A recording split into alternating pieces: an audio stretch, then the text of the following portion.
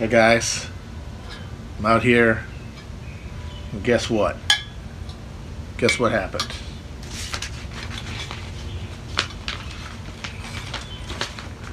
I got it.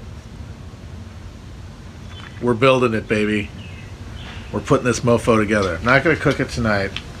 I don't know if I'm gonna get to do it this weekend. I was thinking Thursday, but sadly, I think it's gonna rain, and if it does, I'll probably have to postpone till next week. But next day I have freedom. I've got my chimney. Somebody told me to get, so I got that, and I've got some Kingsford briquettes. Gonna do it up. First, though, we gotta put it together. That's the first thing we have to do. Alright, so we gotta find the little doohickeys we gotta put on these things. I like to think that charcoal is still made by secretive artisans who go out into the forest and chop down trees and burn them into coals. Secretly plotting to overthrow the kingdom of the two Sicilies. Anybody get that reference? If anybody gets that reference, congratulations to you. You win the Dennis Miller tote bag.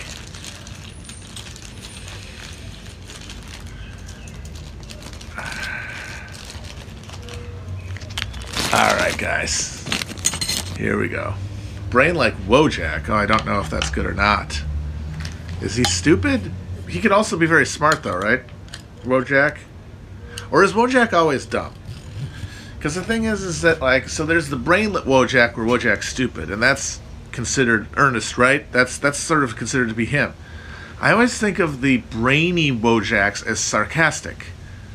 The brainy Wojak are never earnest. You never earnestly employ the brainy Wojak, but you do employ only earnestly the dummy brainlet Wojak, making me think that Wojak is inherently dumb.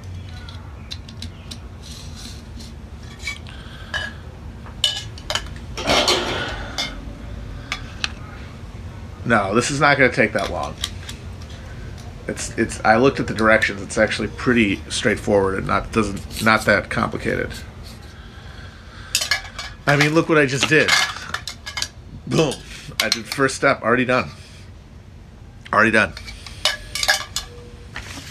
Look how good I am. One of the things that motivated me to actually, I got this thing over the weekend, and what really motivated me today to build it, I was kind of like, do I really want to do it? I don't know if I'm going to have time to grill even before next week. It was seeing the discourse today by being a fool that I am, and I don't know, I mean, I kind of have the excuse that it's part of my livelihood, hilariously enough, but going online and seeing that we're having the same arguments, exactly the same arguments that everyone was having before Bernie. And then nothing has changed at all. You could just repost all your old posts, and the same people would reply with the same posts. Why would you do that? What? You can't be because you think it's going to change anything. The fact that you're still doing it proves you know nothing will change. So why are you doing it? You need to ask yourself that question. Well, I put these guys in these guys. These directions are very helpful. They tell you how to do it and then how not to do it. And that's actually good for people like me. I tend to have bad instincts with putting things together, and I end up going like, no, this is right, and then no, it's a disaster. There we go.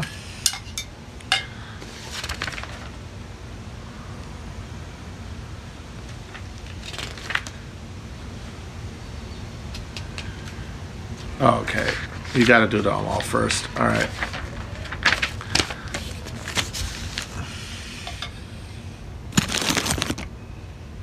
Life does come with an instruction manual, it's true.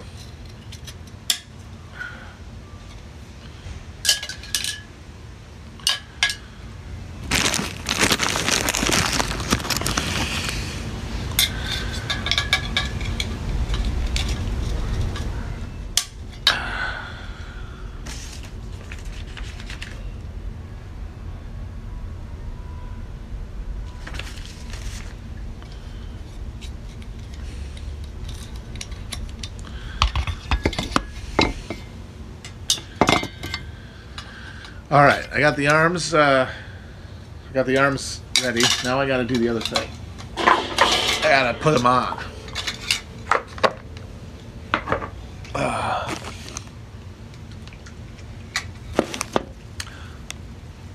Please don't yell at me. Just because I don't know how to buy grills. Weber is a name that I trust. It's synonymous with quality, okay, buddy? Don't go judging my grill purchases. I shall not judge your choices in life either.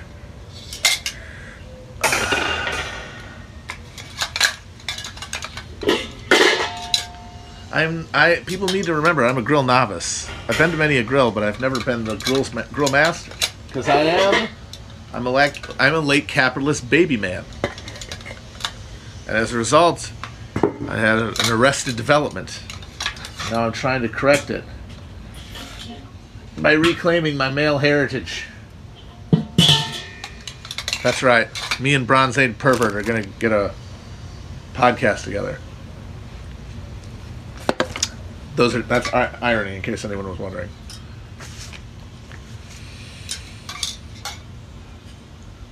Oh, shoot. Did I do it wrong? No, I did it right. Everyone always talks about the big green egg, too. That thing seems way too fancy. It does too much stuff. Well, it's just, I don't need to do everything. Just give me something to grill things in.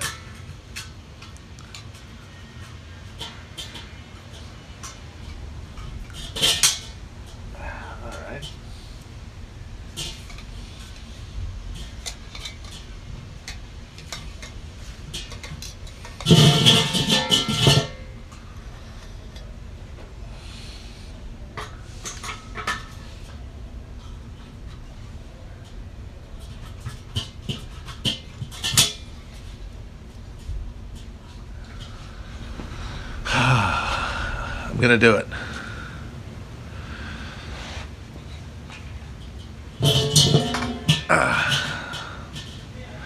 Yes, it's the Max Weber grill. One of my favorite nerd tweets I did. The Max Weber grill for the slow cooking of hard meats. I do want to do corn, but sadly my grocery store does not have corn.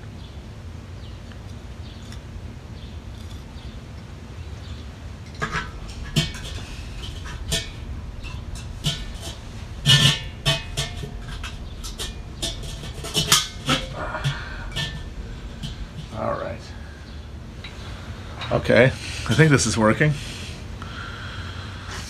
I need corn. This is New York. It's a corn desert. I know if I were to go home, there'd be corn everywhere. But sadly, here in the city, no. They've got jicama. I would do maybe baked potatoes, right? Put potatoes in the foil. Fish would be really nice. I used to do that when I was a kid. Fish in the foil with the lemon. Very good. All right, next. What do we do after we snap these puppies in? All right, now we got this triangular thing here. Here we go.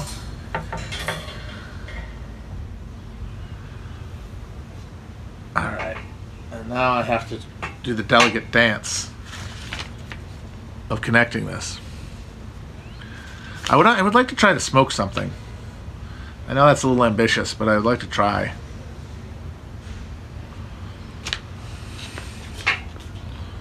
Rub mayo before you wrap them up. I bet that is good. Then you can do elotes afterwards.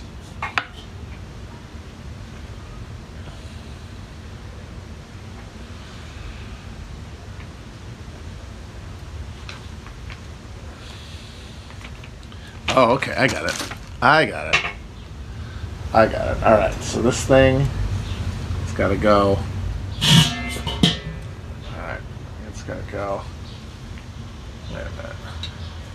Yeah.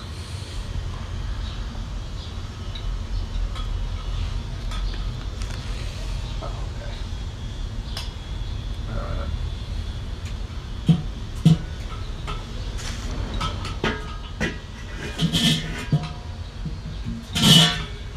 Oh, there we go.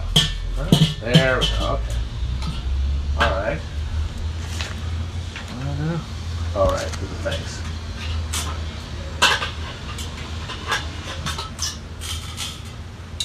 Not doing. This isn't going well. I'm being proved to be a soy boy. My soyness is undeniable at this point. But in fairness to me, I am trying to do it and talk. I don't want to leave too much dead air, so I'm not as focused as I would normally be.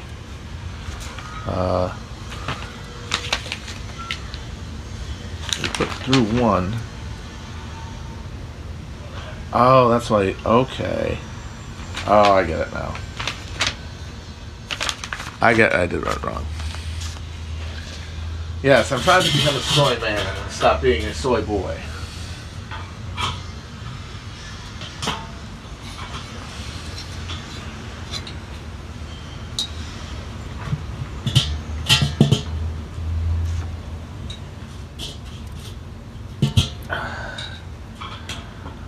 I don't get the... It's supposed to go through the thing.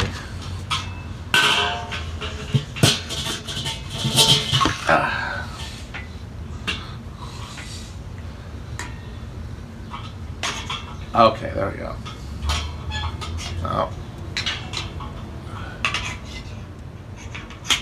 Okay, there we go. Alright, now we're cooking. Alright, now we're good. Alright, see? A little trial and error.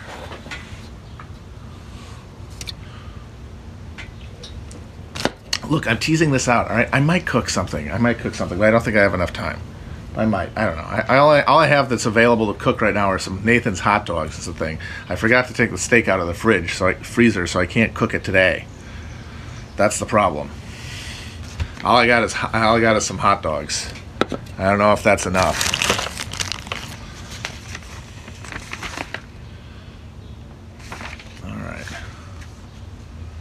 All right.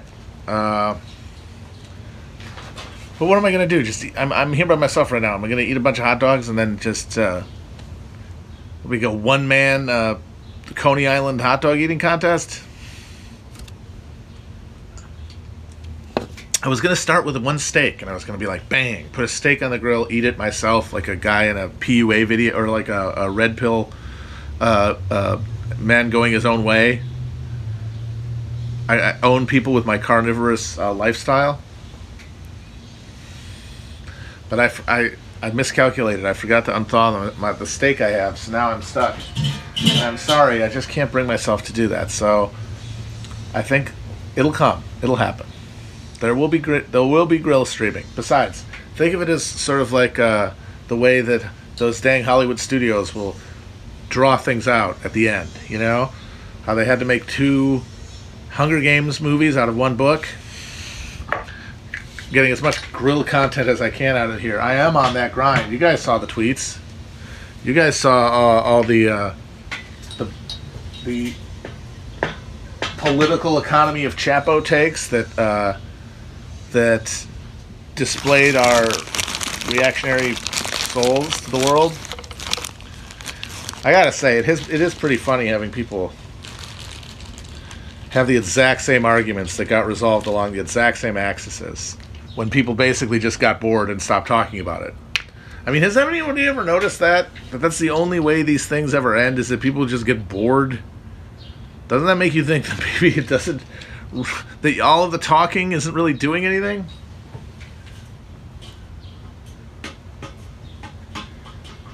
But I gotta say, I wouldn't say that we ever encourage this, but the simple fact is, like, the charge that Chapos are grifters, or whatever that means, never really made sense, because it's not like we were saying, hey, give us money and we're going to elect somebody to a high office, or hey, give us money and we're going to like start a new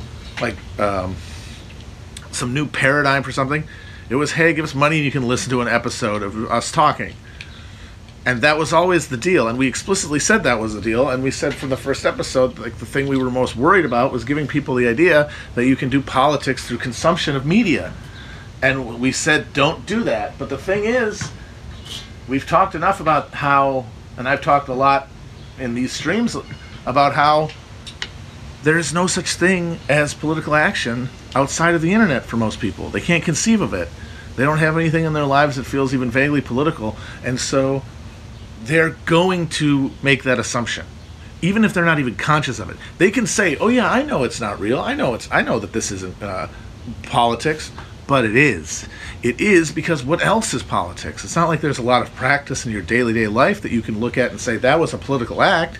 Most people are living their lives. They're trying to keep trying to either find a job if they can't, or keep their head above water. They're not really, and they wouldn't know what to do if they wanted to. And even and the ones who do want to find themselves alienated from everything, and so they seek the only community they can find at the click of a button, which is online, because in their lives it's too difficult. The questions are too hard.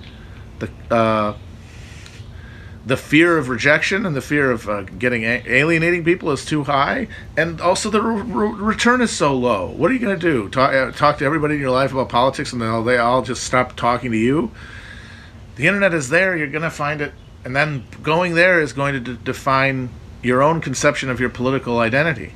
And so, even though we said it's not politics to listen to the show, and even though I'm sure most people who listen to the show agree with that in principle, I think for all of us, and myself included, there's an element of self-deception there, just because there's no alternative, and that is why when the Bernie campaign hove into view as a real nationwide moment that could potentially have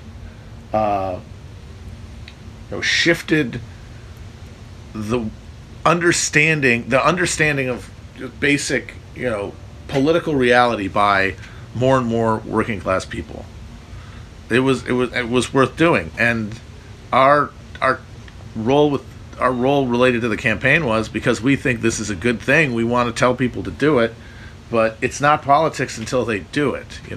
There has to be that alchemy, that decision to get off the couch, and listening to podcasts can help you determine what that is by exposing you to things like, hey, here's this candidate, here's this campaign, here's this thing you could do.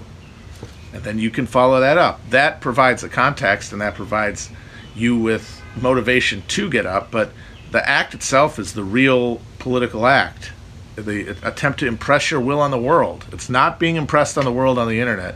We collectively impress the world on the internet, but our individual contributions are basically non-existent. All of our meaning comes from our actions, and so we benefited from that delusion, and we suffer from that delusion. So, but I will say, and you, of course, if people don't want to believe this, they won't. It was never an intentional. It was never an attempt to mislead. There was never an attempt where we were saying, these idiots don't think this is politics. We knew it wasn't politics. We never thought it was. We knew that what we were doing was creating a friendship simulator, basically, for this new group of, underemployed, millennial, mostly, at the time, people who are wildly alienated from the political world because of its failure to live up to their expectations of it, and who went online to find people who shared the same view.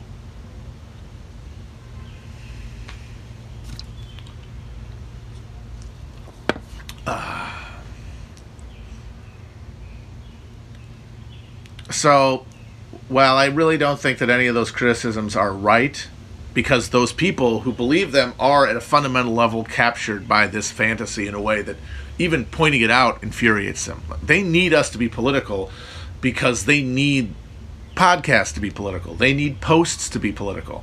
They need that, or else their identity will be undermined. I mean, the person who is saying, why aren't you, I wish leftists posted harder about defending North Korea than they do about defending Chapo Trapos. And it's like, well, okay, what if they did? Why would that make you happy? What about that would make you happy and make the world better for you, even just individually? Because you can't be delusional enough to think it would mean that anything would change, that any of those regimes, oh, look, they're able to cooperate against the hegemon more effectively thanks to those posts. You don't really think that. What you think is, those posts about Chapo make me mad, and the posts about North Korea make me happy. I would like to see more happy posts, please. I would like to see more posts that validate me. That's what everyone wants, but that's just what you're looking for. You're looking for identity formation and validation. It's not political. I got to get a hammer and a screwdriver. I'll be right back.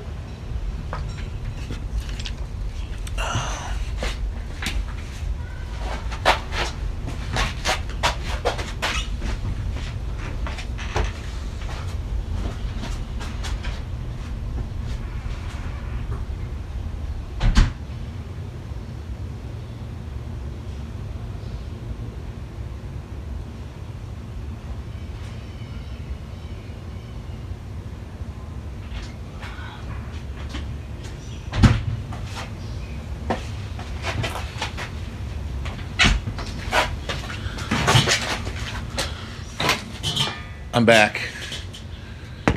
Here we go. Now we got to put on these little doohickeys to keep the wheel on with the hammer. Comme ça.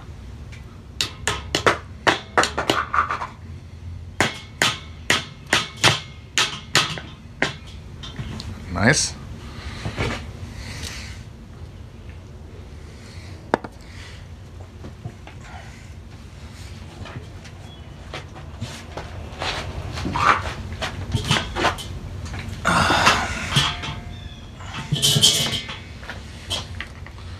Beltway Garage. Yeah, the Beltway Garage has been closed for a bit. But who knows what the future will bring.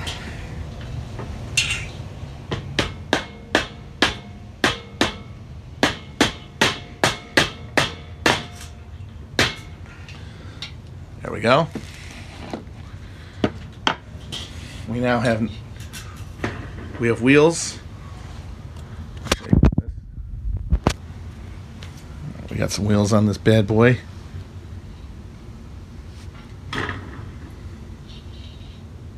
Wheels on this guy. Oh no. Anyway, this is what it looks like. Well, now we're going to flip it over.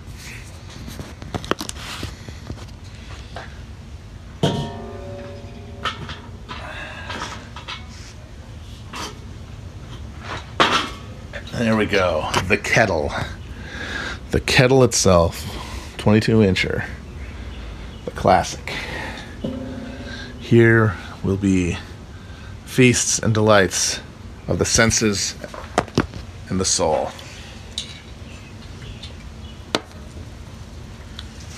All right. Next. All right. So we put this plate guy in there.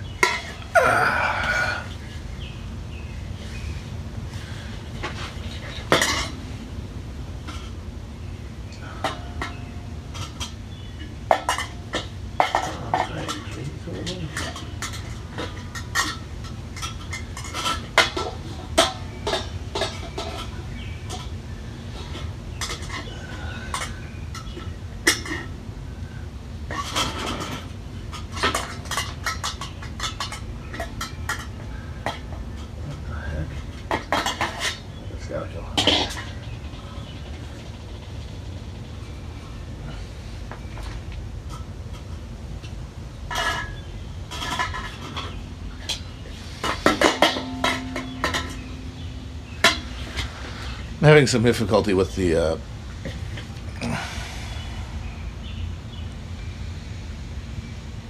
yeah, I get that. Alright. Let me check a question here. I don't want to get people too antsy because I know you can't really see me when I'm getting in this, but I'm honestly kind of happy because they suck. What? Why is it bad? I'm sorry. Just trying to grill.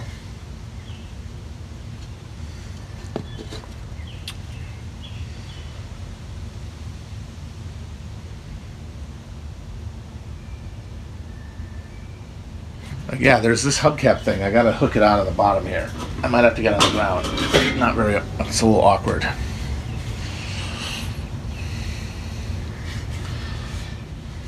Well, that's the thing, is I think they're kind of mad that I'm not grilling today. But like I said, the spirit moved me, and it was a little too. And didn't have time to get my steaks thawed.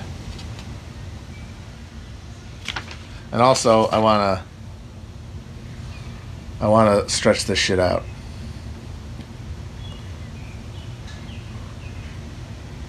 I might make a nice marinara sauce tonight, though. Might do that. I've kind of been feeling like I want a mwah. I mean, that is a good point. Actually, if I wanted to be up my ass here, and let's do it. Let's get up my own ass for a minute. The reason it's good that I'm streaming building the grill before I even think of grilling on the stream is that you can't skip steps. It's one of the key things. That's why you end up on the internet all day thinking you're doing politics, because you look for a place that will be emotionally validating without stopping to realize how far you've abstracted yourself away from your actual day-to-day life. So you can't just eat the hot dog or the steak until you have built the grill, put in the dang coals, lit up the dang coals, heated up the dang coals. It's all necessary. And the act of doing it impregnates it all with more meaning. Building a grill makes you appreciate the grill more. What is happening to my brain? That's a good question. I've been asking myself that same thing. And I don't know. People have opinions, that's for sure. People got a lot of opinions. I don't really know yet. The jury's out, in my opinion. I guess that is my only opinion, is that the jury is out. I'm gonna do the pie plate later. It's not that important right now. I'm gonna put in the grills.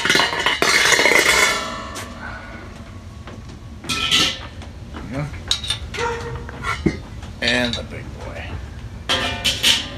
Alright, now you got your classic setup here. Your classic all-American setup. Yeah, I want to do corn. I would like to do peppers. I've actually found that like those blistered peppers are really good, and they'd be really good on a grill. Definitely that. Potatoes, like I said.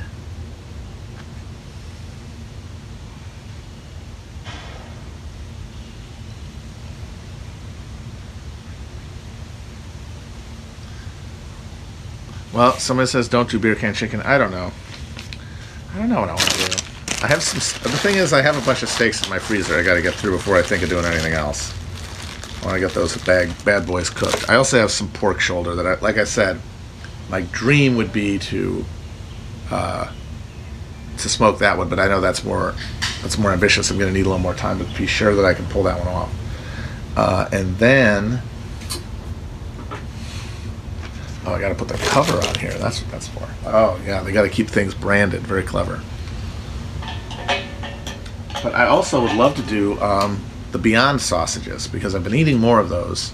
Felix is basically kind of guilting me into it, because I don't really, at this point, you can't even have much of a flavor objection, because those things are damn good. And I think they'd be good in a grill. So I'd also like to do some sausage. And their patties are good too. Oh man, lamb kebabs, that sounds fantastic. Oh Jesus, I'm gonna do it.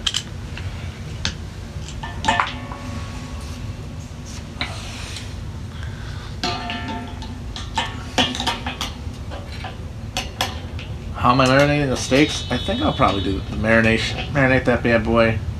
I don't know. Oh, it goes through both. Probably do it maybe overnight. A couple hours, I have no idea.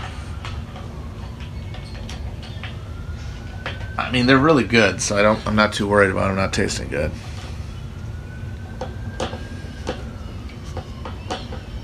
Ooh, lobsters. I did a grilled lobster tail. It was phenomenal. That's a really good idea.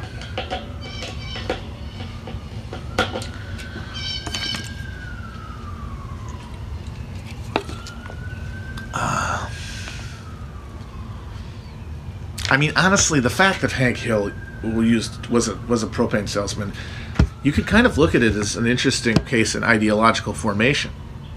You know, because Upton Sinclair had a famous quote where he said, "No No man can understand something if his paycheck depends on him not understanding it. And so, if you're Hank Hill, and I don't know how he got into the propane game, but if he didn't come at it from love, if he came at it out of necessity, over time he would convince himself that propane was better, even though in his heart, his fucking Texas heart, he knows it's not. He knows that it's all coals. So he's literally like lobotomizing himself to reduce the cognitive dissonance of alienating his labor on behalf of an inferior meat grilling method. He is a sham. He is unmanned, and all of his masculine signaling is just a hollow, pathetic attempt to reclaim agency over a life that is essentially as a serf on the properties of Mr. Strickland.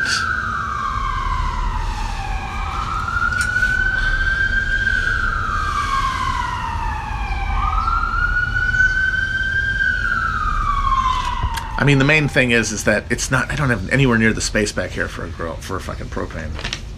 I barely have enough for this.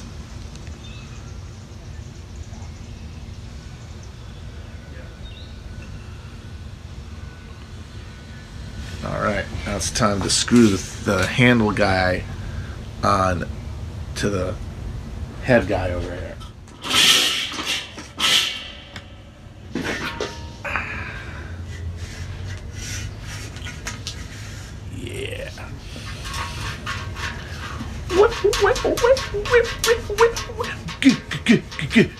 Grill. Grill.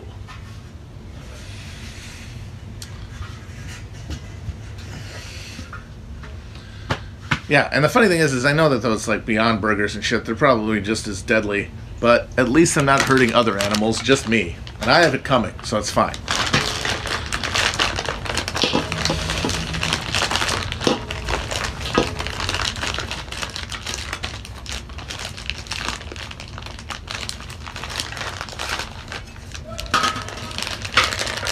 It's like you get through certain levels of enlightenment. Like there's one level of enlightenment where it's like, oh, my pleasure doesn't have to come at the expense of these animals. Then there's another level where, oh, I can get something that's similar, but it's still killing me. And then you get to the point where you say, it doesn't matter that it's killing me, at least it's not killing them. And then you get to the point where you realize, I don't actually have to eat this salty thing to enjoy my life. That I can find pleasure in all experiences if I apply myself to them with the right mindset.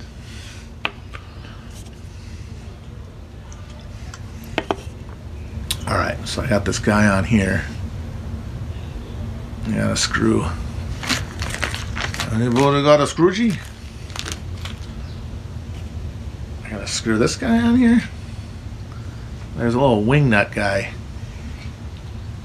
I gotta find my little wing nut. No, I don't mean Ben Shapiro. Boom. Drop the mic. Mic has been dropped.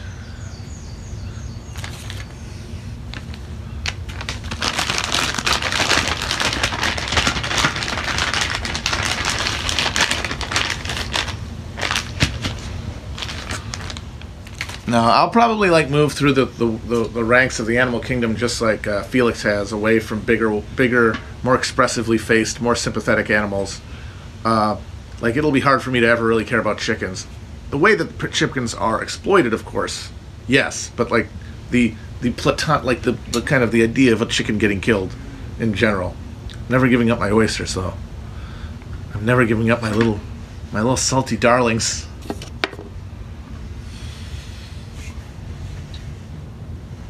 Alright. I gotta screw these guys in here with something.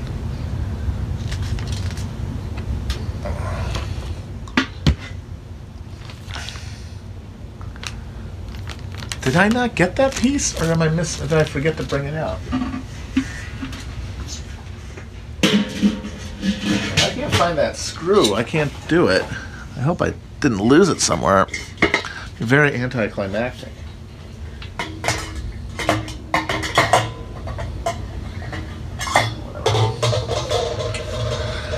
Huh.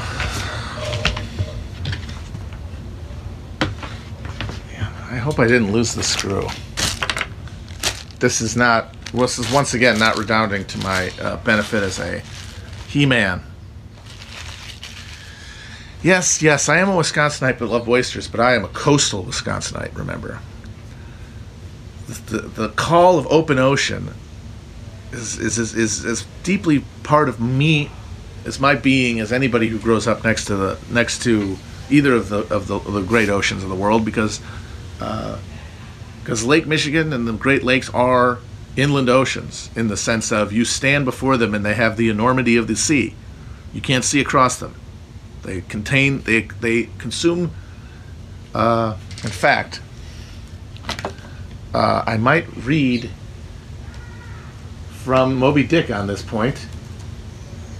Oh yes, I will read from the man himself on the subject of our third coast.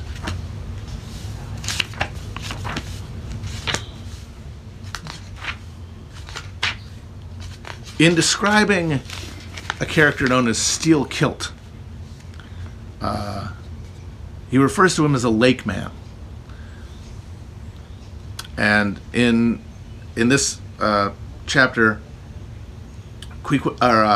Ishmael is talking to some Spaniards in Peru about the experiences of a ship where there was a mutiny. And one of the mutineer leader was named Steel Kilt, a lakeman from Buffalo. And they asked him what those words mean, and he says, "On the eastern shore of our Lake Erie, Don, but I crave your courtesy. Maybe you shall soon hear further of all that.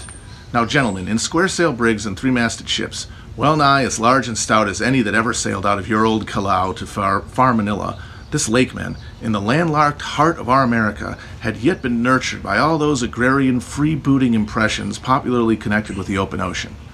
For in their inner-flowing aggregate, those grand freshwater seas of ours, Erie in Ontario and Huron and Superior in Michigan, possess an ocean-like expansiveness, with many of the ocean's noblest traits, with many of its rimmed varieties of races and of climes.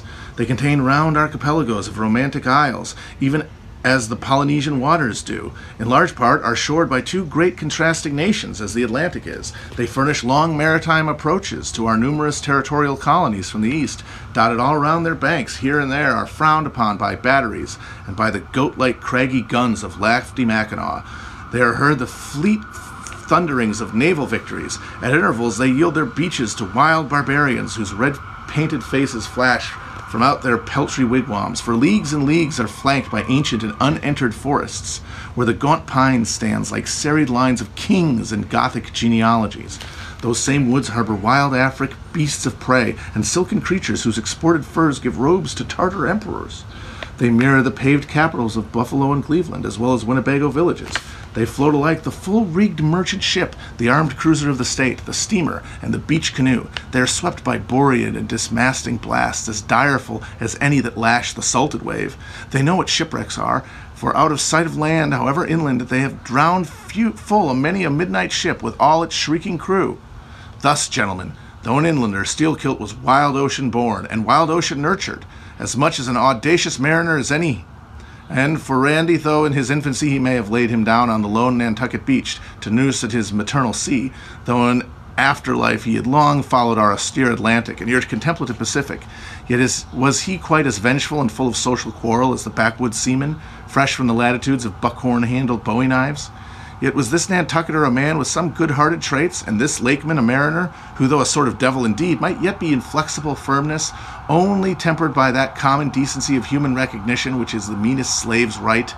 Thus treated, this Steel Kilt has long been retained harmless and docile. At all events he had proved so far thus, but Radney had doomed and made mad, and Steel Kilt, but gentlemen, you shall hear.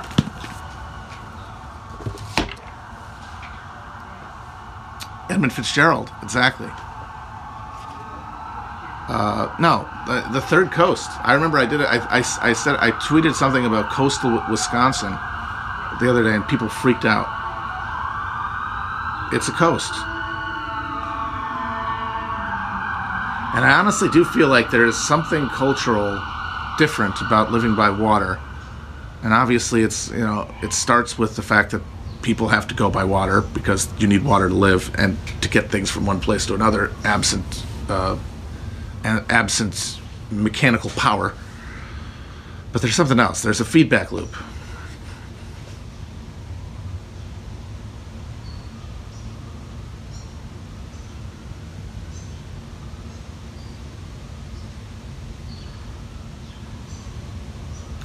I mean, it's weird. Like, it's the only part of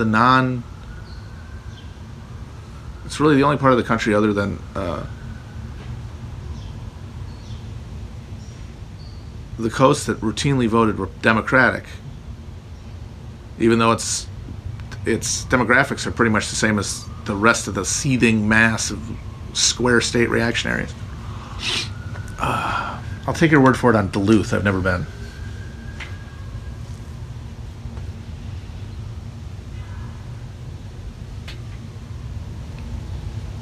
I'm still trying to figure out what happened to those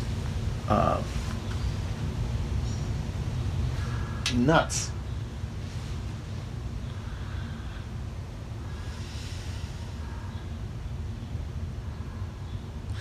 Yeah, Joe Parra is great. I know he's from Buffalo. And the funny thing is, it's the same accent, too. Rochester, Buffalo, those people have the flat nasal vowels of the upper Midwest, from Michigan across to coastal Wisconsin. And then you get past the coast and it turns into the Fargo accent, which is real and is associated with the inland squarehead Scandinavians who make up western Wisconsin and Minnesota.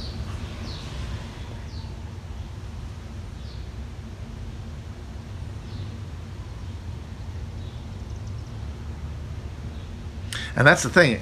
I mean, obviously, these terms are all arbitrary, but the Midwest, even though I have a pretty strong opinion about what I think the definition of the Midwest is, I think a strong argument can be made that there are different Midwests, and that a state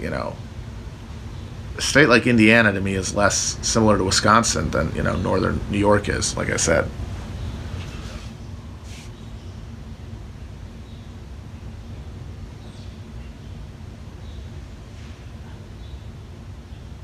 And that is why Ohio is such a weird one. And honestly, it's why it's the most Midwestern state. Ohio is the Midwestern state, and it is because the northern tier is that it's on the water. It has even the same settler group.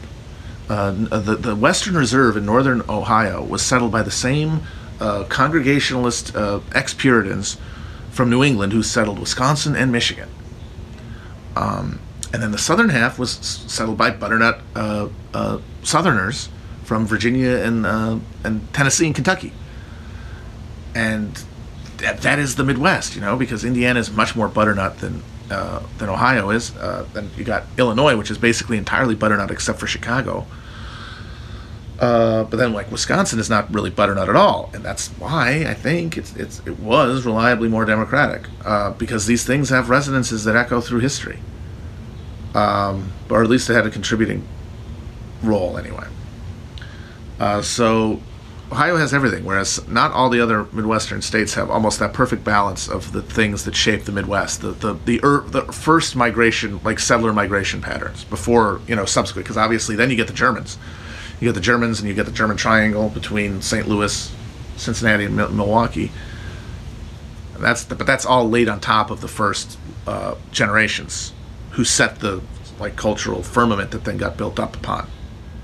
Butternuts were the name for settlers and recent emigres who had moved to the Northwest territories of Ohio and Illinois and Indiana from Virginia.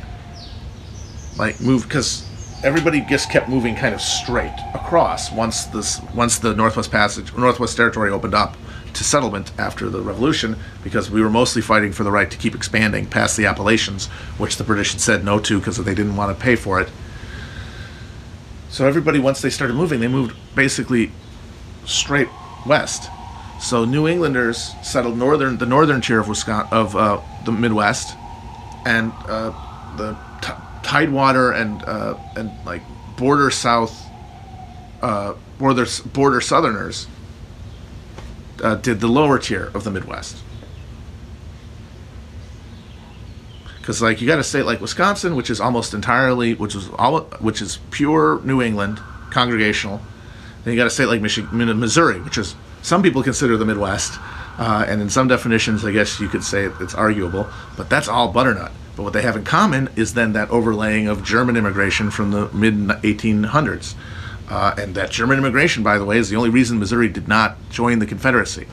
Because once the secession started, the German citizens of St. Louis, essentially, which was the only major city of any size in the state, immediately mobilized militia forces that were able to drive the pro-Confederate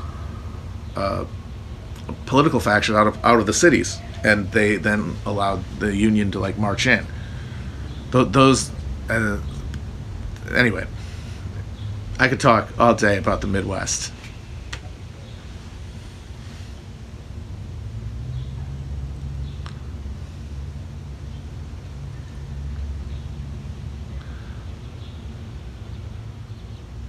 The Germans hated the slave power because they saw it as class domination. They saw it as rich dominating poor. And just because it was black people today, it would be white people if things were different. Which, as I've discussed on the show, at the very high levels of planter society is what they thought.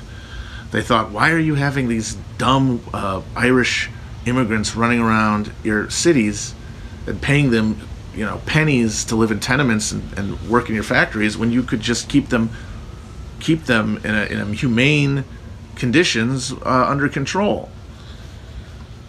But like the overlay of race and the fact that so many people were directly or indirectly related to slavery as an institution in the South made that impossible to see. But the Germans showed up and they didn't have any of that. They didn't have any investment in slavery as an institution. They didn't have the ideological structures that had grown up around slavery. So they just saw it as exploitation, as another element of workers. Not just some of them thought of it as workers against capital, but a lot of them were thinking about the way that Prussia just marched back into the Rhineland and in Bavaria and snuffed out all the attempts to create a unified Germany. Instead, you had those Lutheran psychos in Prussia ruling Catholic Rhineland, and nobody was happy about that.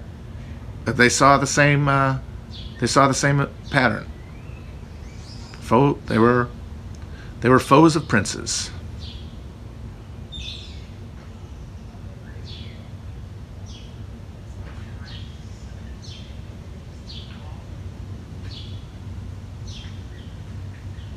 Yes, because and the Irish were the opposite, because the Irish were generally poorer and had a harder time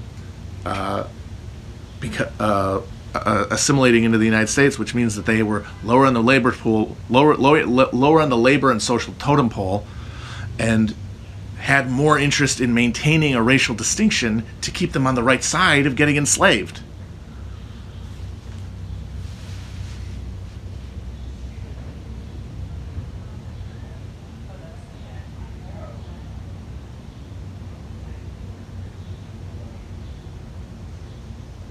Yeah, I'm talking about Carl Schurz. Although Schurz got shitty after the war, but of course the king of this is my boy August Willich.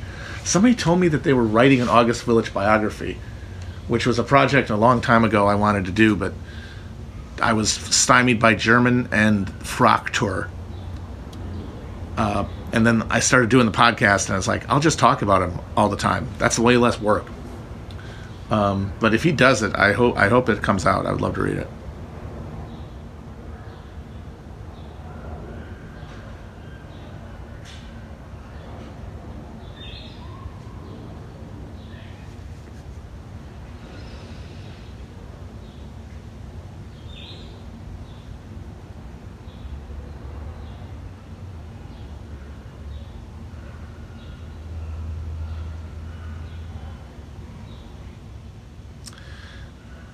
It's funny. I've tried learning, dude. I did German my entire collegiate life. I can't.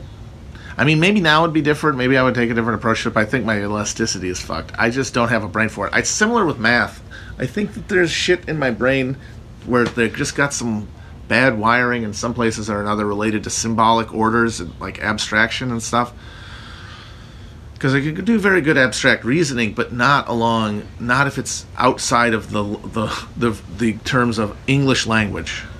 If it's not English language, my understanding of what the symbols mean just kind of goes away, and I can't hold them in my head long enough to move them around. And that's true of math and foreign languages. I really don't know why it is. I mean, part of it is I was lazy, but it also was very, very difficult. It seemed harder for me than others. I don't know.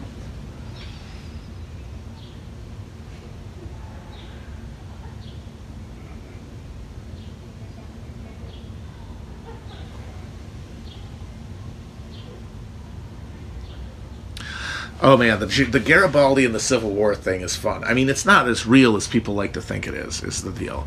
It's not like Garibaldi was almost a Union general. What happened is somebody offered on behalf of the America, but not authorized by Lincoln, is the thing, offered him a generalship. And he said, I'll do it if you say to end slavery. And then Lincoln said no, and honestly, it was probably more of just a way to get out of a thing that he didn't want to do anyway. I mean, he had never authorized it in the first place. But the thing is that the war that Garibaldi would have fought is a war that the United States couldn't have authorized in 1861 because it would have been a revolutionary war, and the American position from Lincoln to everyone signing up to fight to everyone on the home front, for the most part, except for radicals, was not revolutionary at all, because Garibaldi would have done the things. He would have taken the contraband strategy of Fremont and Butler and turned it into a kind of I mean, he was sort of a proto-Mao on that side.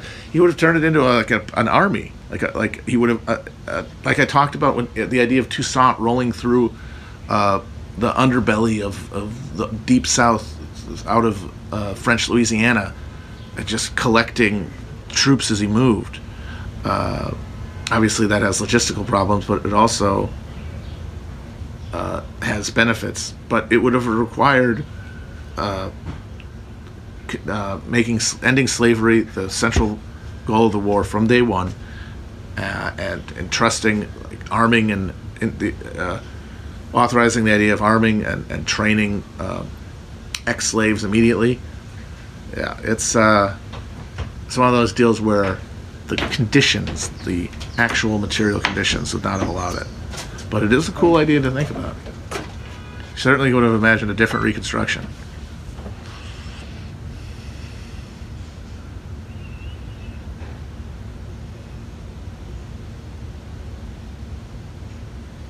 Felix, I don't think is vegan yet, but he's pretty close. My worry, though, is that he basically just eats replacement meat instead of meat. And like you guys have said, that stuff has got a lot of sodium.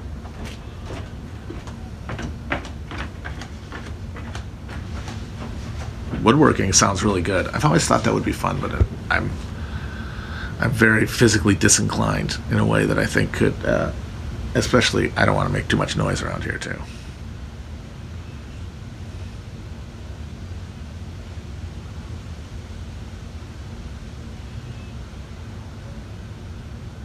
What would I consider my best practical skill? Ooh, that's a toughie. I'm a pretty good driver, I guess. I am a pretty good driver. Some disagree, but I know I'm correct.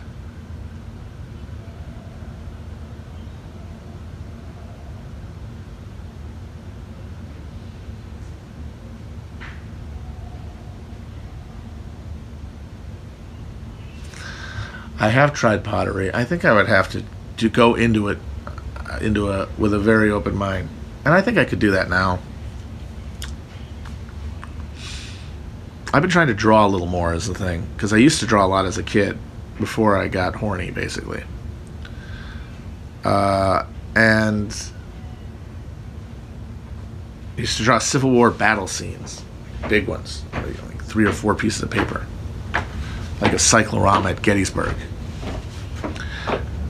I've looked at them as an adult. They're not terrible. I can't draw hands, though. Like, no one can draw fucking hands.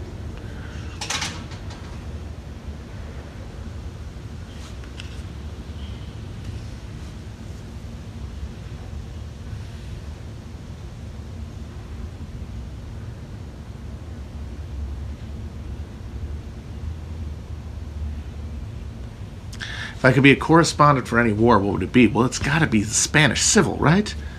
Come on. Madrid, dodging the bombings with Hemingway and Gellhorn and fucking John Dos Paso and shit. Fucking Orwell being a prick.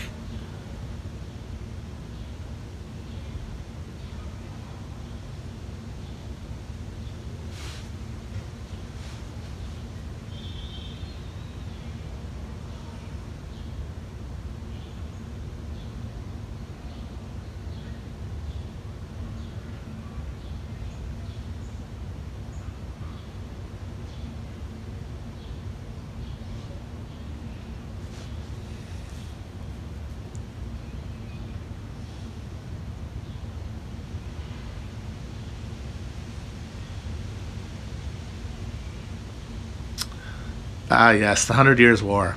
That is a good one. Mostly because it's very few battles. You know, you got your Agincourt and Poitiers and shit, but it's mostly sieges and then just going out and burning down a village. Just doing Gregor Clegane in the Trident shit. Chevauchés.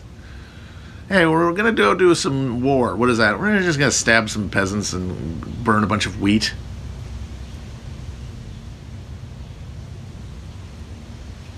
And then you have, I think, one of the most interesting things about the 100 Years' War, the Jacquerie, where peasants were like, you keep getting your ass kicked, and we keep getting stabbed to death by these fucking British assholes. What are you doing? Like, what is this whole aristocracy thing doing? You guys are supposed to be badasses. You know, like knightly authority comes from military prowess. Like that's who the Second Estate is.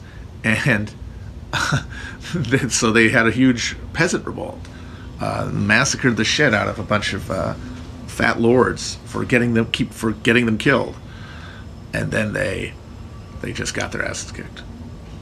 Now, no respect for Henry VIII. He was a button masher, or I'm sorry, Henry V. Henry V was a fucking button masher. He hit Welsh longbowmen over and over again,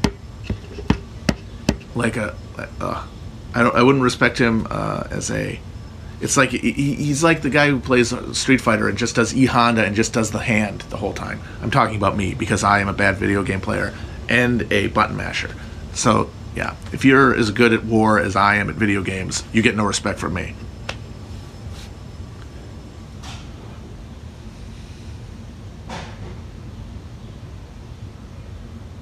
I love Mothman. In fact, I want to do something about Mothman. Specifically, the book, The Mothman Prophecies, which is so good and weird. And it still amazes me the movie that they made out of that piece of shit. Amazes me, the terrible movie. John Keel is like an all-time weirdo. Like an American, like, classic. And they had Richard Gere play him as just this sleepwalking douche. Just like all the different theories, like the thing about Mothman is it's not just Mothman. The Mothman stuff was happening at the same time as an insane bunch of weird ass alien stuff, and not just Close Encounters, of the Second Kind. Like people having long conversations with aliens, people going out into space and coming back, or at least claiming to have. People getting visited by men in black. It's like, it's a prism of all of that jet age paranoia in a small West Virginia town, which then had a fucking giant bridge collapse.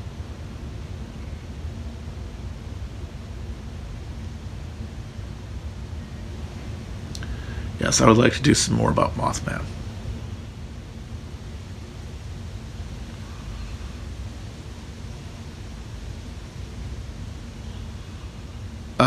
The alternative dimension theory of aliens, that's the only theory that makes sense. I highly doubt that any civilization would get to a level of advancement allowing for actual interstellar travel through space by itself. But it's possible to imagine one getting to a point where it could, like, interpose at its own will direction through the quantum space. And then into another area. because obviously, multiverse, yes, it's infinite, it's exploding, it's coming out of every. There's multi. It is Rick and Morty annoyingly is basically right. No time travel, just dimensional travel. That is what actually would be. But then the thing is, that could technically be time. Or I'm sorry, they have. I'm talking about space travel. Both of them. But either space travel or time travel would be essentially dimensional travel, not actually going through time from one timeline to another, or space from one place to another. I don't think either one of those are possible through any kind of technological advancement. But going through either, because if I go through the quantum space and find another parallel dimension that started a little later or a little earlier, then you're at a different point in time. And if it's similar to my world in almost every other respect, it's, for all intents and purposes, I'm going back in time. But what this means, and this is very important, is that time travel cannot work like it does in Back to the Future or Looper or anything where if you do something to yourself in the future after you come back, it does something to you, like where the guy's arm gets cut off and then his kid version arm gets cut off and his arm gets cut off, or when they fade out like in Back to the Future. Nope. Every time you go back, you are creating a new reality there, but the one you came from is the same. Nothing has changed. You cannot change the future by going back in the past. Not for the people who experience it. Only for different people in a different dimension. So that resolves the whole grandfather paradox thing. You create a new world where that person didn't exist.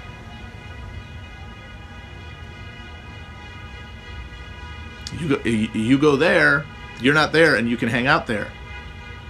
You go back to where you were.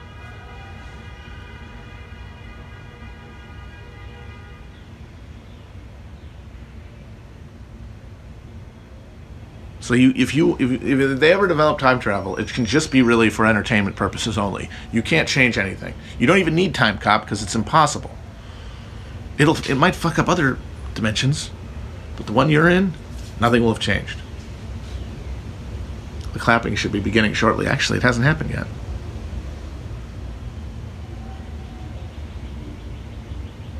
Yeah, exactly. You're not traveling through time. You're going to a different dimension that happens on a different time scale, but is otherwise the same. So it has the same people, and this is the same historical development of humanity down to the individual level.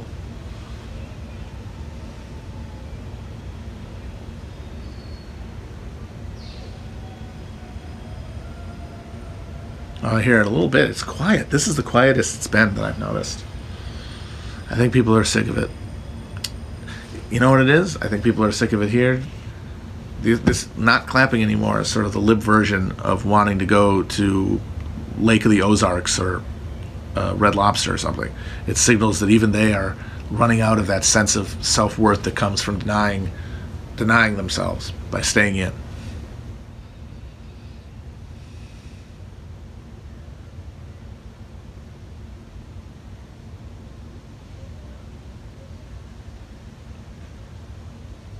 All time is simultaneous, correct, yes.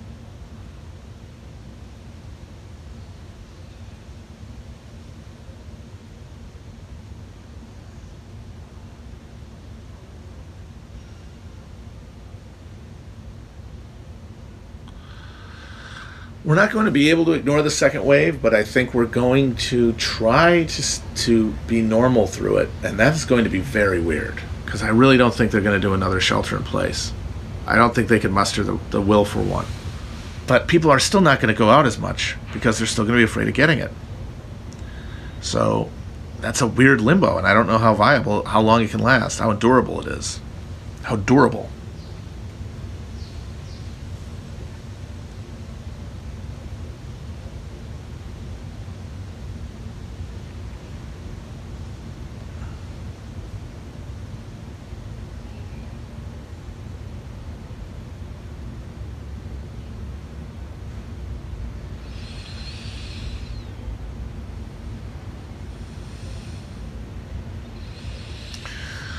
Yeah, everyone's rolling. I think the antibody test might help if that becomes more widely available.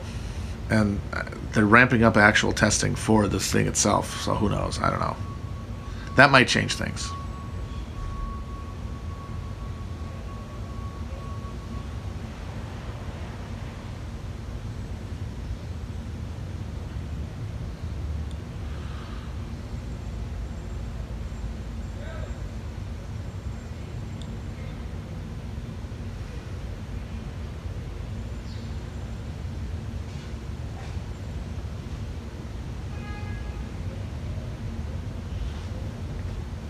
Is there this name? Everybody, is there some sort of meme making fun, pretending that I'm a weeb? Is this happening? People keep making weeb references here, and I don't know. And I'm like, I'm not one of you.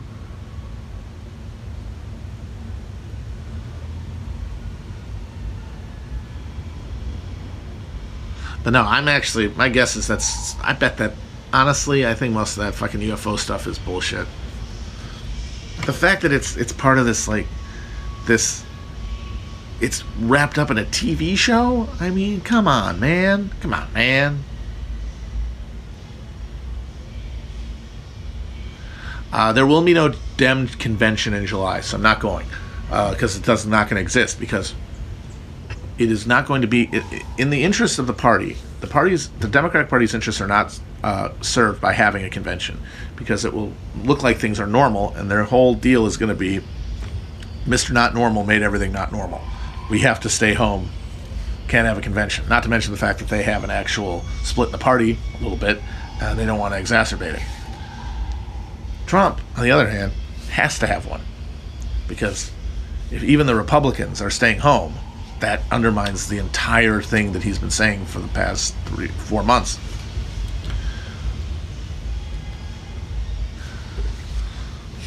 But at the same time, how much are these rich old people willing to risk their lives? Because these people are a little, they're, I think, a little less Kool-Aid drinky. But I don't know. I think maybe that generation is gone. Maybe they're all cool. They were all Kool-Aid all the time, and they are all going to just run into the maw of death. And if they do that, I will be there. I will go to the Charlotte convention if it happens, for sure. No, like how do you beat that? How do you not go to, like, the plague convention? How do you not go to the orange rapist game show man, the Cheeto himself presiding over a baying arena filled with carbuncular jackals, all coughing in each other's faces in some sort of weird death ritual, while outside the economy is in ruins and they're stacking bodies in fucking refrigerated trucks. That is Bosch, and not the show on Amazon. And I gotta see it. Eat Your Heart, 1968. Suck me. I'm probably not going to die. I don't know. I mean, if I've had it by then, maybe I'll do it. If I haven't had it by then, maybe I won't. But I don't know. I'm kind of getting to the point where I kind of think everyone's going to get it. Oh, I will definitely be well tinctured to go to that. Rest assured. Biden might refuse to... See, that's the thing, is that Biden might refuse to debate Trump. Especially if he's up in the polls. Now, that would be very funny for a Democrat to do that, because that's the kind of shit that they fetishize and love. So it would be very hard to justify it in a way that didn't just reveal, oh, his brain doesn't work and he doesn't want to talk. But if it's necessary, they'll figure out a way. They always do. They always buckle. But the main reason it won't happen, whether one of them is going to say no, or there's going to be some third wave, a second wave thing that just knocks the whole thing off the front pages, and we just have military rule. One way or another, we're not lucky enough to have that debate. A world where Trump and Biden are the nominees is not a world where you get to watch them debate.